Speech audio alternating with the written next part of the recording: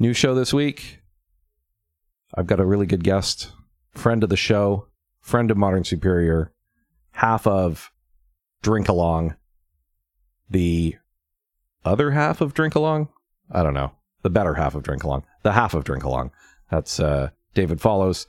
Dave's here with a pretty good classic horror film. One of the few times we've had a Canadian horror film, so yay Canada. And we're going to talk about that and a whole lot more. As well, as always, we have a brand new sponsor. Hey, you want to see something really scary? You bet.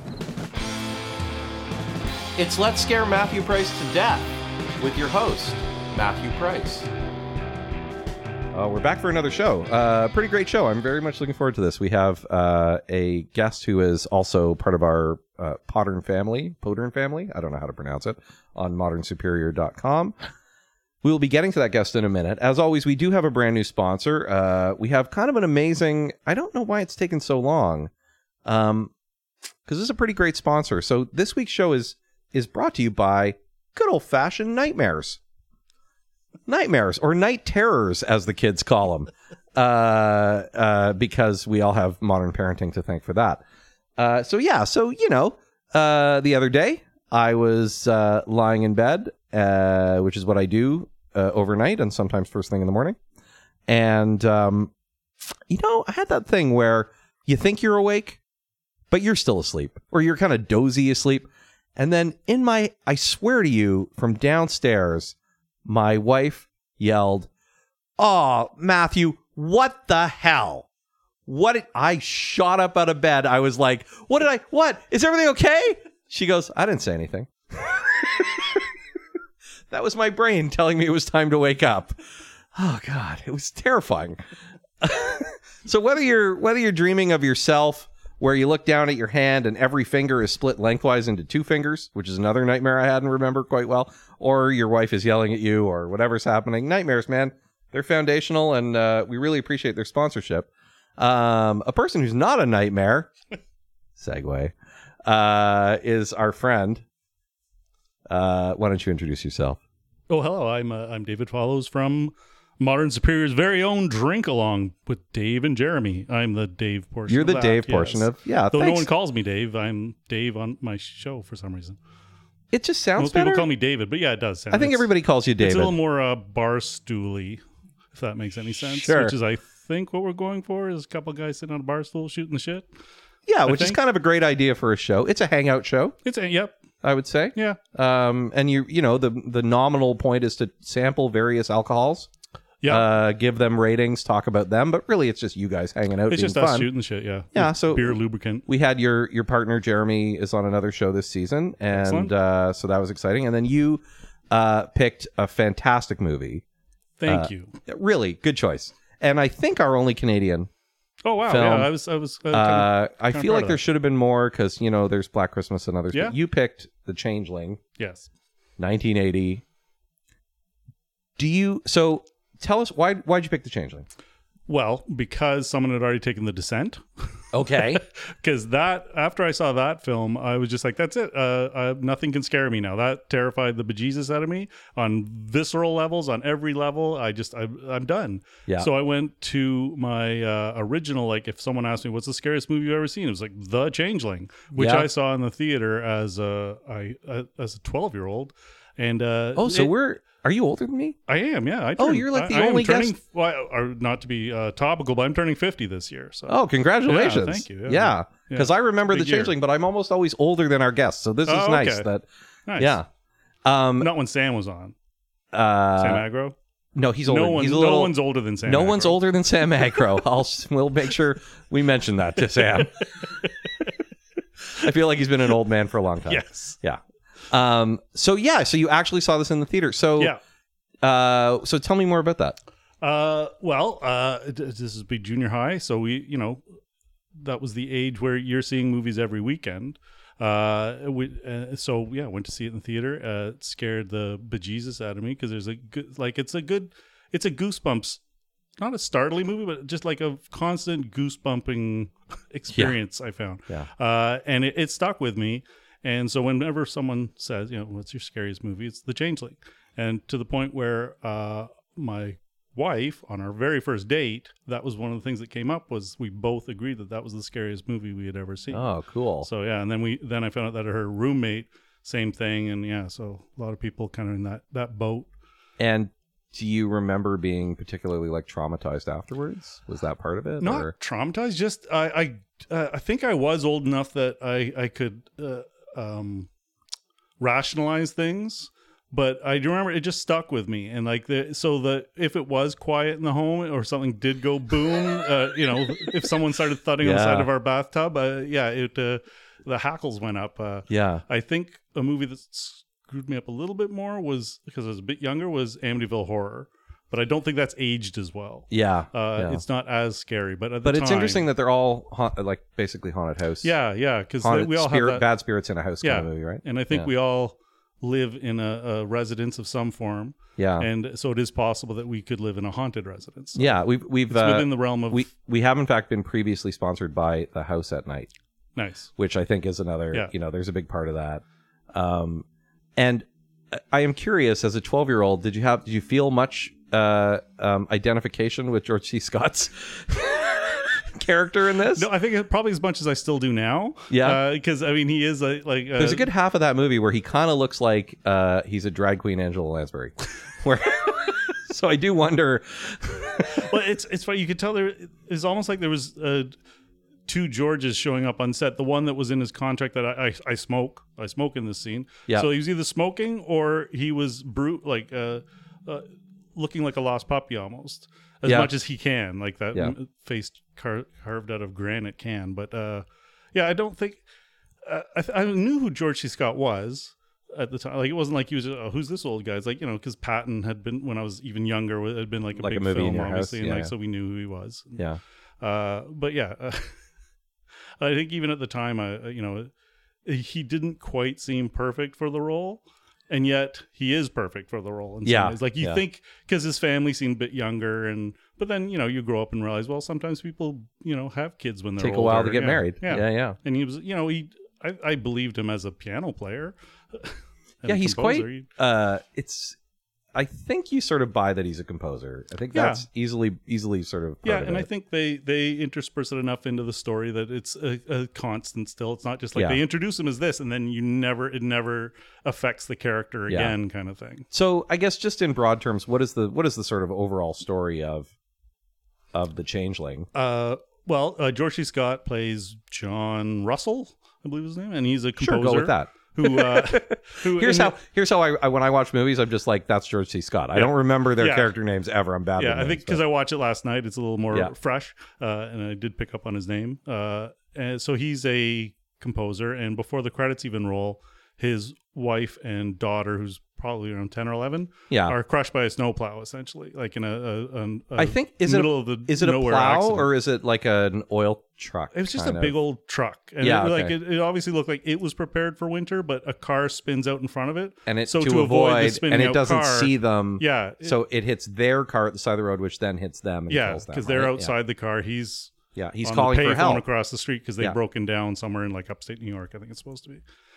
So before the credits even roll, boom, he's lost his wife and daughter, and so it cuts over all the really grief-stricken parts to about 4 months. And it cuts over to him moving from New York to Seattle to start over again as I guess he's teaching at a university. He's going to be it's like music. A guest lecturer, professor emeritus kind of. At his old, I guess, his alma mater. Right. So it's kind of a move home for him and a start over. And he ends up renting a house that had been historically preserved, but sat empty for like 70 years, I guess. Right. Or it seemed like 70 years. And a young, foxy, good-looking worker at his actual wife. Oh, is he married to Trish Vanderveer? Yeah. Oh, cool. Yeah. She shows him this house and rents it to him, and shortly after things start happening, and he starts figuring out that he's being haunted.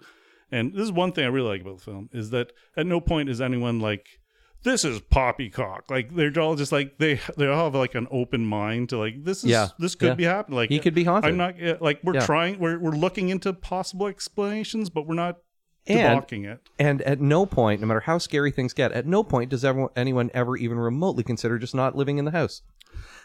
He continues to go like, well, my job is to figure this out. Yeah, it's not to leave. Yeah, obviously, someone's in a lot of pain. Yeah, he's he's bonded with this spirit, and he's like, he knows it needs something, and I think that's why they have the. It wasn't just a throwaway, like, oh, we need a reason for him to move across the continent. It's like, no, he's grieving, and he's got a massive hole in his life right now. Yeah, and this spirit has found him and is like, help me, and all he wants to do is help a child right now that he can't help. So. And the house has been preserved primarily by the largesse of the guy the house shares the namesake with, which is the Melvin Douglas character, this sort of somewhat evil seeming senator, and his weirdly inconsequential son. Who exists primarily to open and close the door on his airplane. He's kind of the Eric Trump, his son. Like, he just doesn't really do much. Yeah. It's really the old man. But Melvin Douglas, who is fantastic sort of throwback actor, goes all the way back to the 30s. Oh, yeah. In Hollywood. I was thinking he's sort of like a cross between, especially when he's younger, he's like a cross between William Powell and maybe like Don Amici. Like, he's somewhere right in the middle of those guys, right? He's this dashing, but a little bit goofy and funny. And then as he got older, he became this, like, pretty interesting. He's in Ghost Story. Yeah, and he's in a lot of, playing. There's producer Dan showing me a copy of Ghost Story on his phone. Like, he's in Ghost Story, everyone. And playing an 80-year-old, which is great. Yeah. They actually got an 80-year-old to play an 80-year-old. Yeah. And I think he's in HUD with Paul Newman, where he plays sort of like a crazy old man, and like he sort of shows up in a lot of stuff. Yeah, he's very recognizable. Yeah, and he's just one of these guys. He worked the whole time, which you never see actors like continue, because he comes out of that 30s style of acting, but he was remarkably supple. Like, he changed. Yeah. He seems right in style for the 70s sort of character actor thing. And he probably had it, like, probably never showed it, but he probably had like a song and dance routine he could throw down at any time. Yeah, right. He's in the Notchka, for God's sake. Yeah. What a come down, eh? He's like, and I danced with Greta Garbo. Now I got this joker. But yeah, he's kind of the bad guy, really. Yeah, in some ways, but like I found like a bad guy that you kind of sympathize with, because he was a child too. Yeah, he's like a victim of it as much. He's the changeling, but I mean, he didn't choose to be the changeling. He was adopted as like a 6-year-old and thrust into this position, and it's obviously haunted him. Yeah, in a different way, like not a like a ghost haunting way, but it's internally he's been haunted, because he gets so upset when George C. Scott confronts him with it.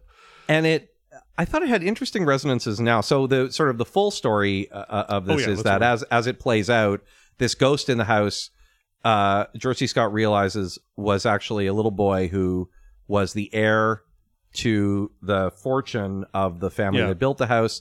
And he has a vision where the little boy is murdered, and he sort of realizes that the reason for the murder was that in order to get the money, the kid was going to have to live to be 21, and he was sickly, so the father murders him rather than take a chance on him dying, murders him when he's young so he can replace him. And that's where the title, The Changeling, comes in. You grab another kid from the orphanage that looks enough like him, who's the Melvin Douglas character. Brings him to Switzerland for some healing treatment. The war breaks out. They don't come back until he's 18. They say that the kid is sick and they're going to go to Switzerland to heal him, but really what they're doing is buying themselves some time, so when he comes back, no one will question that it's the same person, right? And they lucked out because the war breaks out, so they don't actually come back until he's 18. Right. At which point, no one's going to question it. Of course not. Of course he's 18, he's healed. Okay, and moving on. Yeah, exactly. And then this guy's life progresses, and he ends up being a U.S. senator. And and so all the way through, the house has been sort of malevolent because this kid's spirit has not been appeased, so other people have died in it. Yeah. And so there's quite a good sort of series of like, well, which one's the ghost? Yeah, I like the false background, because they go to the classic microfiche footage, which I don't care what you say. I love microfiche footage scenes in movies. It's the greatest. Awesome. And I love that they still have an excuse to go back to them, because they're like, it hasn't been transferred over to digital yet, so they have a reason to pull out an old microfiche machine in some building and pull up plans to a building or old news stories or whatever. But yeah, in this one they find a story that in 1905 or something, this the daughter of the homeowner was killed by a coal cart out front of the house. And they're like, well, that's the ghost. Yeah, because that's very similar to his George C. Scott's history, because his daughter was killed. Right. And so he's like, so that's obviously what's going on. And then that moves on to the seance scene. Yeah. So they have a seance, which is, I think, and the best seance scene ever. It's a very good seance scene. And because it has automatic writing in it, yeah, it's a very realistic seance scene, because you forget, like, automatic writing is kind of the key to seances and channeling. What right? a great sound design that creates with the sound of the scribbling of the pen on the paper and and, the paper, because it's just and this the guy husband pulling and the wife team, papers the away husband when and wife she's team that work together, and it's so they were so, I found them very plausible because they work so well together. Yeah. The way he's turning the page and moving her hand to place, and he's just there to help to guide her, get this information out. And it's his voice you hear when, like, she writes something down, he says what it says. And I think it's always good in movies when you can have, like, a pretty small character that's in and out in, like, one scene, but you realize how well formed. Like, I'm thinking of, like, there's the two sort of computer nerds in war games. Who are, like, angry at each other in war games, and they only have, like, one scene. I'm like, I want a whole movie of those two guys, just going on adventures and solving problems. The Silence of the Lambs, the two the entomologist guys. Yeah, exactly. So, like, that's the same thing. Like, I'm like, oh, they could easily have done a what's that movie with Annabelle the doll in it? Oh yeah, The Conjuring. They could easily have done a Conjuring style movie about just that husband and wife. I wonder if they're actually based on the same couple, because apparently I didn't know this until I read it yesterday, that this was based on a true story. I'm not surprised. I mean, that couple is Amityville, right? So they're the Amityville couple. Yeah, they've so been involved in a lot of things. I didn't bother investigating any further than that, but it just seemed like they come in, they have a lot of credibility, and even the fact that, like, the one guy has the British accent and she doesn't, and like, I didn't even notice that. So he has a British accent. He's clearly from the UK, and she's clearly not. And again, it's like this thing of, like, normally if you were lazy, you'd give them both the same accent or whatever, but it's actually, like, sells it more because you're like, they seem like a real couple. Yeah, interesting. Yeah, so then they discover. So the really interesting thing about the ghost in it is this little boy who isn't just sort of angry about what happened, but he's actually pretty smart. Like, the stuff with the bouncing ball, and, like, he's clearly able to communicate with John on a deeper level, so that he's actually helping him to help the kid. Like, the kid is helping John to help him. Yeah, right? Absolutely. He's giving him just enough, so it doesn't, A, terrify him and make him run out of the house, and B, opens up things in himself that helps him to further the cause. Yeah, and he starts investigating. He figures out that it's very likely that after they killed the kid, that they buried him on this other property that they had. Yeah, because he listens to the seance tape. That's right. So he tweaks it so you can actually hear the boy's voice answering the question. And does the boy say, look in the well, or he just figures out that it's in a well based on... Okay. Yeah, he just... So they go, and in one of the greatest smash cuts I've ever seen, they cut from him. So he tries to convince the people that live in the house that supposedly is built over the well that he should tear up their house and find the well. And they're like, the woman's like, yeah, I'm just not sure I'm ready to, like, tear my house up. I hear what you're saying. Yeah. And then the daughter has a horrendous screaming nightmare. Smash cut to the chainsaw going into the, like, she screams, and it's like, what we cut over is, get the fuck over here and dig up this well, like, immediately right now. Which I thought was awesome, because they actually show them go back to that house 3 times prior to that. One of the times he goes there and no one's home. He just looks at the mail and then leaves. Yeah. And then he comes back again in the evening and finds her and talks to her. So that whole thing with the mail scene. And then I love the fact that they could have had a third scene where he comes back and she explains it to him, but no, the smash cut. Because I think that's kind of the I don't know if he's really a genius or just like a genius by osmosis, the director. Because Peter Medak? He's such a spotty career of, like, a lot of TV stuff, not a lot of features, but something. But then did Romeo's Bleeding and like Species 2? Like, yeah. Not everything is great, but he was a first AD for Hitchcock. Yeah. Which is amazing. Like, he's like the second generation of, like, Hitchcock, and you could see Hitchcock all over this. Totally. He loves his playing with his lenses and stuff and doing stuff. And also it's shot quite beautifully, and even, like, if you look at the design of the house, it's very Psycho House. Like, it's got the main staircase that winds up and around, and it's 3 stories, and then has an attic. Which is amazing. Yeah, and there's a lot of like the scene where he figures out that there's the false door. Yes, in I the love closet, that scene. which is like a big reveal that like, oh, they've actually like walled this off. Yeah. And he's like, there shouldn't be a wall here. And I love that he just he discovers it, pulls off the one plank of wood, and doesn't like then run downstairs, call someone and say, hey, I think there's another. Like he just said fuck it and starts pulling shit off the walls, breaking stuff, pulls everything down, opens up the door and goes off. It's like, because it almost seemed like in any other film they would have somehow staggered the pacing and all of a sudden like slowed it down Right, and like, no, right. we need to get And to also this point. he has zero respect for the fact that this is a historical building. Yeah. Well, he is was like clearly pulling down he's stuff ripping so he's like, I mean, I live here now, so so this is where I'll be ripping out this shit that's in my house that I live in. Yeah. There's also this great this whole thing around the historical society and how it may be complicit in this cover up. Yes, yeah. And sort of wholly controlled by the senator. And there's the creepy woman Yes. who clearly wants to fuck the senator. Yeah. She wants to fuck him and has always wanted to fuck him, right? Yeah, she's been She's holding this this for like old- 50 years yeah, now. Yeah, she's this old woman who's like she's great because she barely gives enough information. Yeah. And it's always based on like trying to discourage them Yeah. from Just glaring at him Yeah. while he's having a cigarette. but you can yeah. You're not supposed to live there. Yeah. Yeah. The house doesn't want people. That's a great line. The house just Yes. doesn't want Yeah. people. So yeah, I think the other thing that stuck out for me this time, I saw this movie once before. Yeah. My first time seeing it was actually very recently, and it played at the Lightbox as part of Oh, nice. either a Halloween last year or the year before, Yeah. maybe like a Canadian. I'm not sure. Yeah, I think it makes a difference seeing it in a theater. In a It does, big, dark but it was theater. not as effective as seeing it this time. Okay. And I was saying to Dan earlier today, I feel like sometimes with horror films, this is one of them. I spend the first time watching them as an adult so caught up in just watching them for the filmmaking and trying to like see how things are being put together that I can't actually watch the movie. I do that a lot. And you deconstruct it while you're watching it. Yeah, and you end but up so not the enjoying second it. time I'm actually freed up to just watch it. Yeah.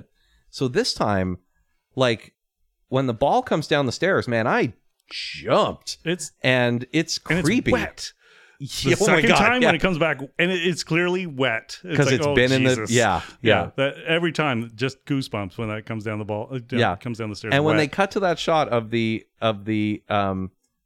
old timey wheelchair at the top of the stairs, not when it chases her, no, but when they just When cut it's to the just shot of it sitting at the there. top of the stairs, and you're like, "Gee, mother." yeah. But then it ends up back in the attic again. I know. Well, I assume he puts it back. I guess so. Like says, 'Cause it's okay, not covered well, in- yeah. So, but again, it's Which a would great make example. sense. It's just a great example of how this movie doesn't need to like, you buy into yeah, his whole thing, which is like, look, I'm not leaving. I'm going to find out what's going on here. Yeah. So no matter how scary and weird it gets, yeah. it's all he's like, well, clearly somebody's trying to tell me something. And there's the point where the spirit's actually trying to kick him out of the house towards the end, and he's just like, Yeah. "What the hell do you want from me?" And Yeah, just, yeah, like, I did everything you yelling, wanted, Like, Tell yeah. me what you want. It's like, which Yeah. is the exact opposite. Like most people would just like, "Fuck you," and they would run out. But he like actually goes back in during like obviously a disturbance is occurring. Yeah, and he's convinced it's not going to hurt him. Yeah, Yeah. And, yeah.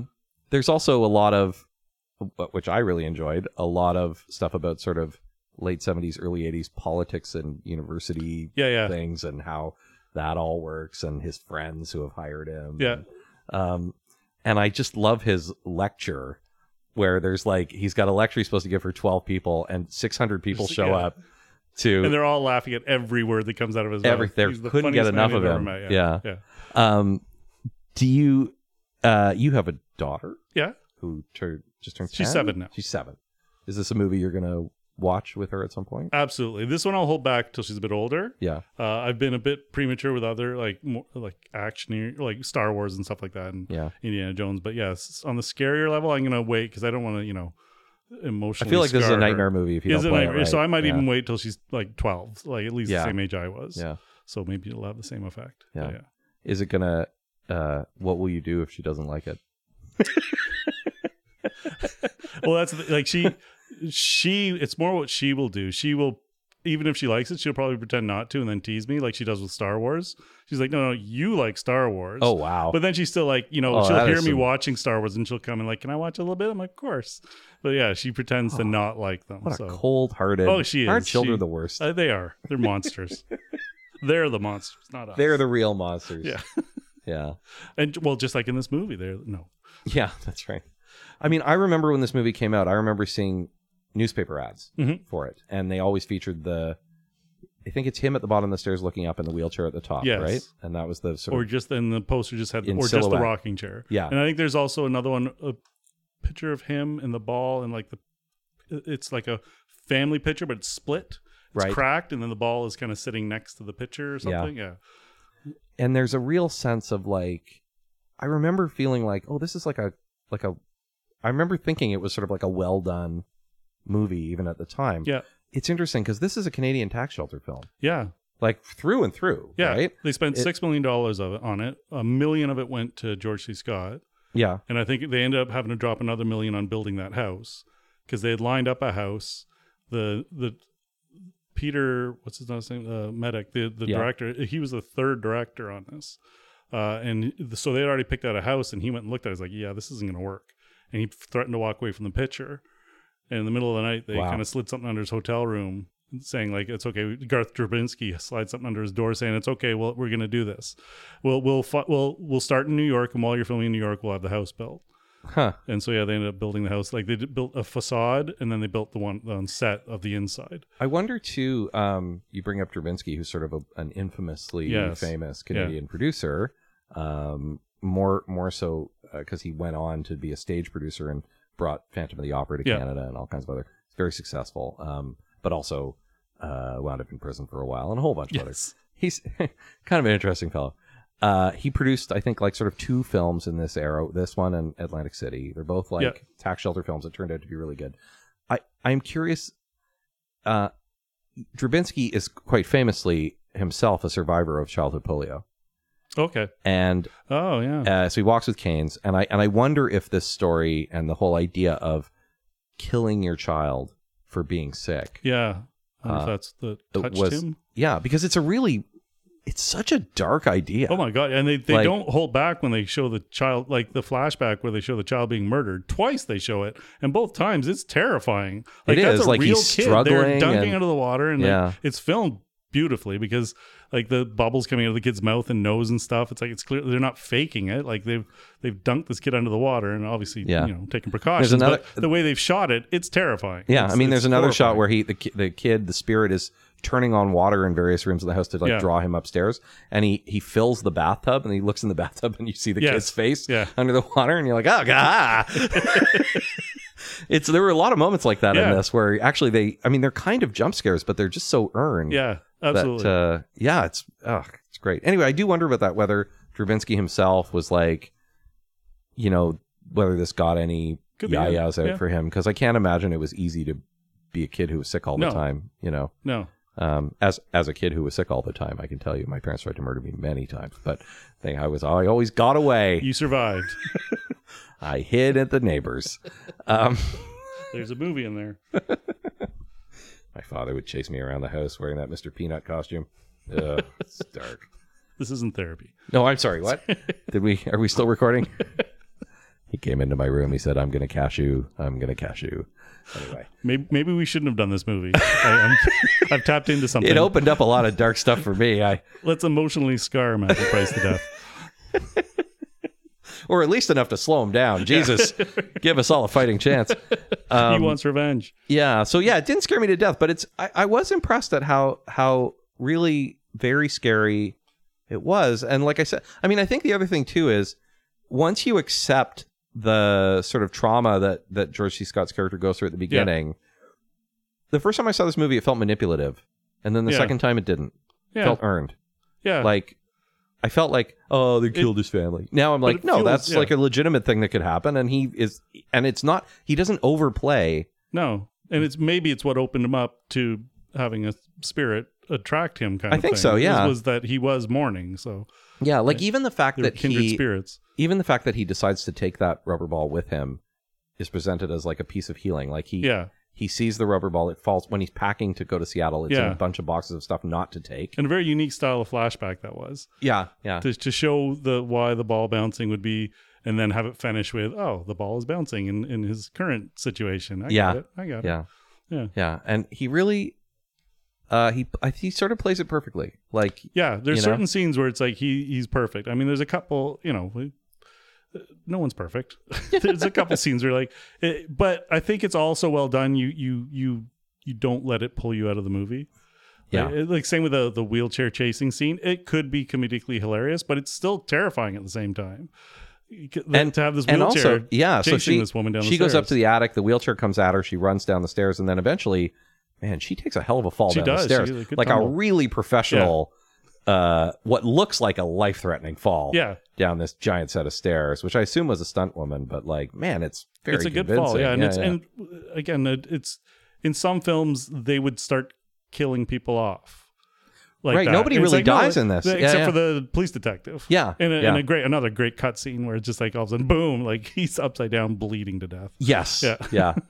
And there's this fantastic cut to he leaves to ostensibly go get them in trouble. To get a search warrant, and it cuts to his car upside down with this perfect hole in the windshield that was made clearly by his head. Yes, and he's like upside down and dead in the car. Middle of the road, just upside down. But also car. That shot is pretty crazy because I don't know what kind of cameras they were using, but that shot starts from pretty much under the hood of the car and then pulls out. And is kind of beautiful. It's very neat, and it's obviously him. It's I was gonna say Barry Morris. It's the actor, whatever his name is, being hung upside down inside this car. There's a lot of pretty great, pretty familiar-looking Canadian faces throughout this. I don't know where they shot this. I assume it was Vancouver. somewhere in. Was it Vancouver? Okay.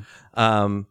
And even the woman that plays the maid at the beginning of the movie, like the one that's packing up and the ball knocks over, that woman was in 1,000 things in Canadian television. Everyone looks really familiar in this movie. Yeah. And a few of them, are like Barry Morris is the psychiatrist or the psychologist. And I think his friend at the university, the woman, is that Kate Reed or somebody like that, who's like, I think so. Sort of like a pretty well-known Canadian actor. Familiar in the face. But put those two together. Yeah, so it's got all that sort of like. I love that this movie sort of exists as this like little snapshot in the history of Canadian cinema. And the movie I weirdly associate it with came out a few years later. It's called Pin. The one about the haunted medical dummy, medical doll, right? Medical doll. Because I don't know why I put them together in my head, but they feel like they're kind of interesting, linked together in terms of like these, like there are not that many sort of serious Canadian horror. It's a lot of Canadian slasher. Yes, movies, and this one came out at the time when everything else was a slasher kind of flick. But these kinds of like ghost story movies are pretty good. Yeah, they're and they feel very Canadian. Very there is a Canadiana to them. Very for sure. A lot of snowy shots. Yeah, very white. Yeah, but not in a terrible way. I don't know what I mean by that. But like, and I mean I don't know the director. Gothic sort of. The director is, I guess, a British background, but he's Hungarian originally. He's Hungarian, yeah. So is Stravinsky. They stick together. He did a lot of work in Britain, and but the Canadianness still comes through, regardless of the director. But I just want to also say about the director's style, and that the way they put the film together, it's so slow moving, and yet that plot flies by. Like the first 10 minutes, it advances and he's advances already in Seattle, and but advances. it's like every shot is slow. The dialogue is slow. It's not like it's not quick. It's just like they progress the story.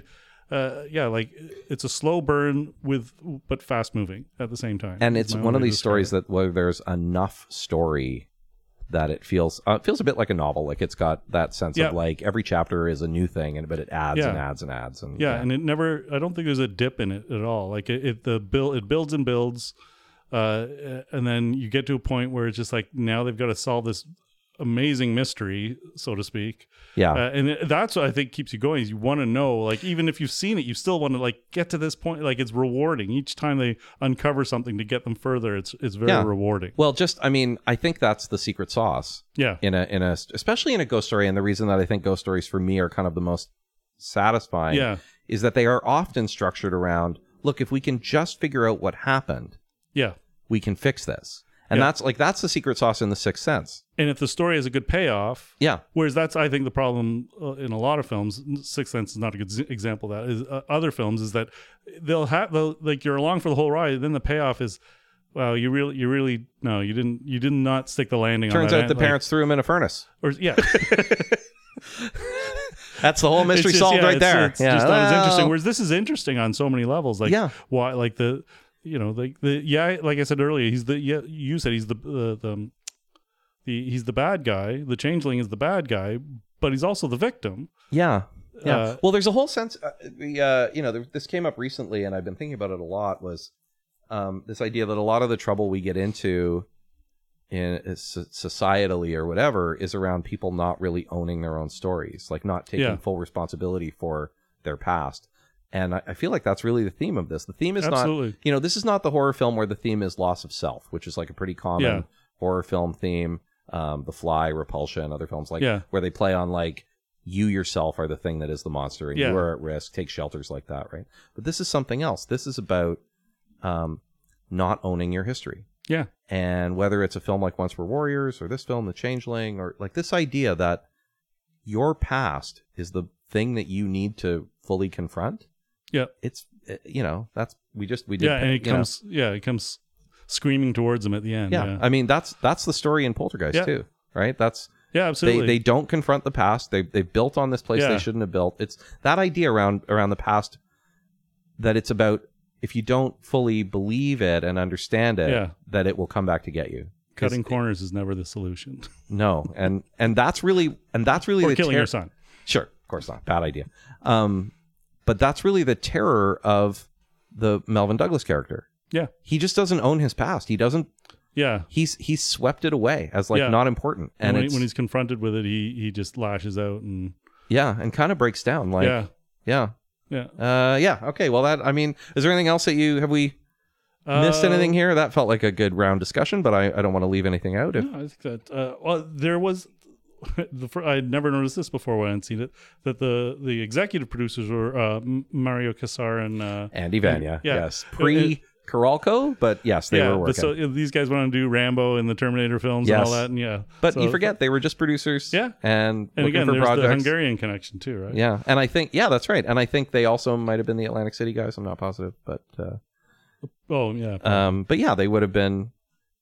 Yeah, they go on to do crazy amounts. I mean, they're 100% responsible for Total Recall. Yeah, absolutely. Which, did that get remade? It did, didn't it? It did. Oh god, that was terrible. I hope this doesn't I've get already remade. blocked it out. There was one line that George C. Scott says to the handyman near the beginning. Oh yes, that's great. Mr. Withers or whatever his name is. He apologizes for interrupting him. Sorry to interrupt your composing. He's like, "That's right. This one's already done." Yeah, this was already composed. That's kind of sums up the film as well in a way. It's like at the end, he could have delivered that line at the end. It's like, "That's all right. This one's done now." Yeah, that's right. We're finished. Right. This composition is over. Yeah. And they end in a great way with the house. Yeah, just up in flames, burning to the ground. Yeah. Well, now let's salt the earth and move on. Changeling has a out of body experience and a clutching heart attack. Yes, fixed. Yeah. Fixed. Finished. Everyone's where they should be now. All right. Well, look, thank you so much. Well, thank you for having me. For being our guest. Yeah, this was great and a great choice. Yeah, looking forward to season 2, listening to it. Yeah, for sure. We got lots of stuff that we've done. I'm pretty happy with. This is one of them. Great. Thank you for you in the audience that have downloaded and listening to this. As always, you can find us at modernsuperior.com. You can also find David's show, Drink Along with Dave and Jeremy. As always, if you get a chance, click that Patreon link. Help us out at Modern Superior. It really does help. It helps us pay for hosting, and it's incredibly valuable to us to be able to continue to do this work without necessarily bankrupting ourselves. So we appreciate even the smallest donation you can make to Patreon for us. Give us a review at iTunes, and keep listening. Lots of scary movies to talk about, and we appreciate you appreciating everyone. So thanks. Talk to you soon.